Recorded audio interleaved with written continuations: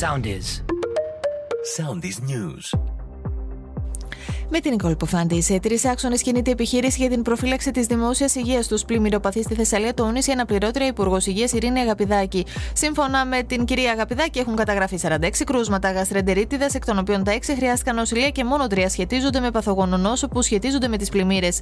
Με διαδικασίες εξπρές αναμένεται να τρέξουν τα προγράμματα στήριξης της Ευρωπαϊκής Ένωσης στην Ελλάδα, προκειμένου να αποκατασταθούν στον μέγιστο δυνατό βαθμό οι καταστροφές από την κακοκαιρία. Μετανιωμένος δηλώνει ο ύπαρχος του Blue Horizon που έσπρωξε τον Αντώνη Καριώτη από τον καταπέλτη του πλοίου με τραγική συνέπεια τον πνιγμό του. Απεργία σήμερα από την ποινιό δεμένα τα πλοία στα λιμάνια μέχρι τα μεσάνυχτα σε ένδειξη διαμαρτυρίας για τα γεγονότα που οδήγησαν στον θάνατο του 36χρονου Αντώνη. Περισσότεροι από 5.000 άνθρωποι θεωρούνται νεκροί και 10.000 άνθρωποι αγνοούνται μετά τις σφοδρές βροχοπτώσεις από την κακοκαιρία Ντάνιελ στην βορειοανατολική Λιβύη.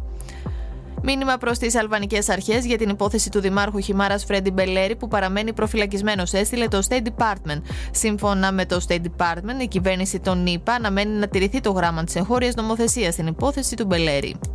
Ακολουθήστε μας στο Soundis, στο Spotify, στο Apple Podcasts και στο Google Podcasts.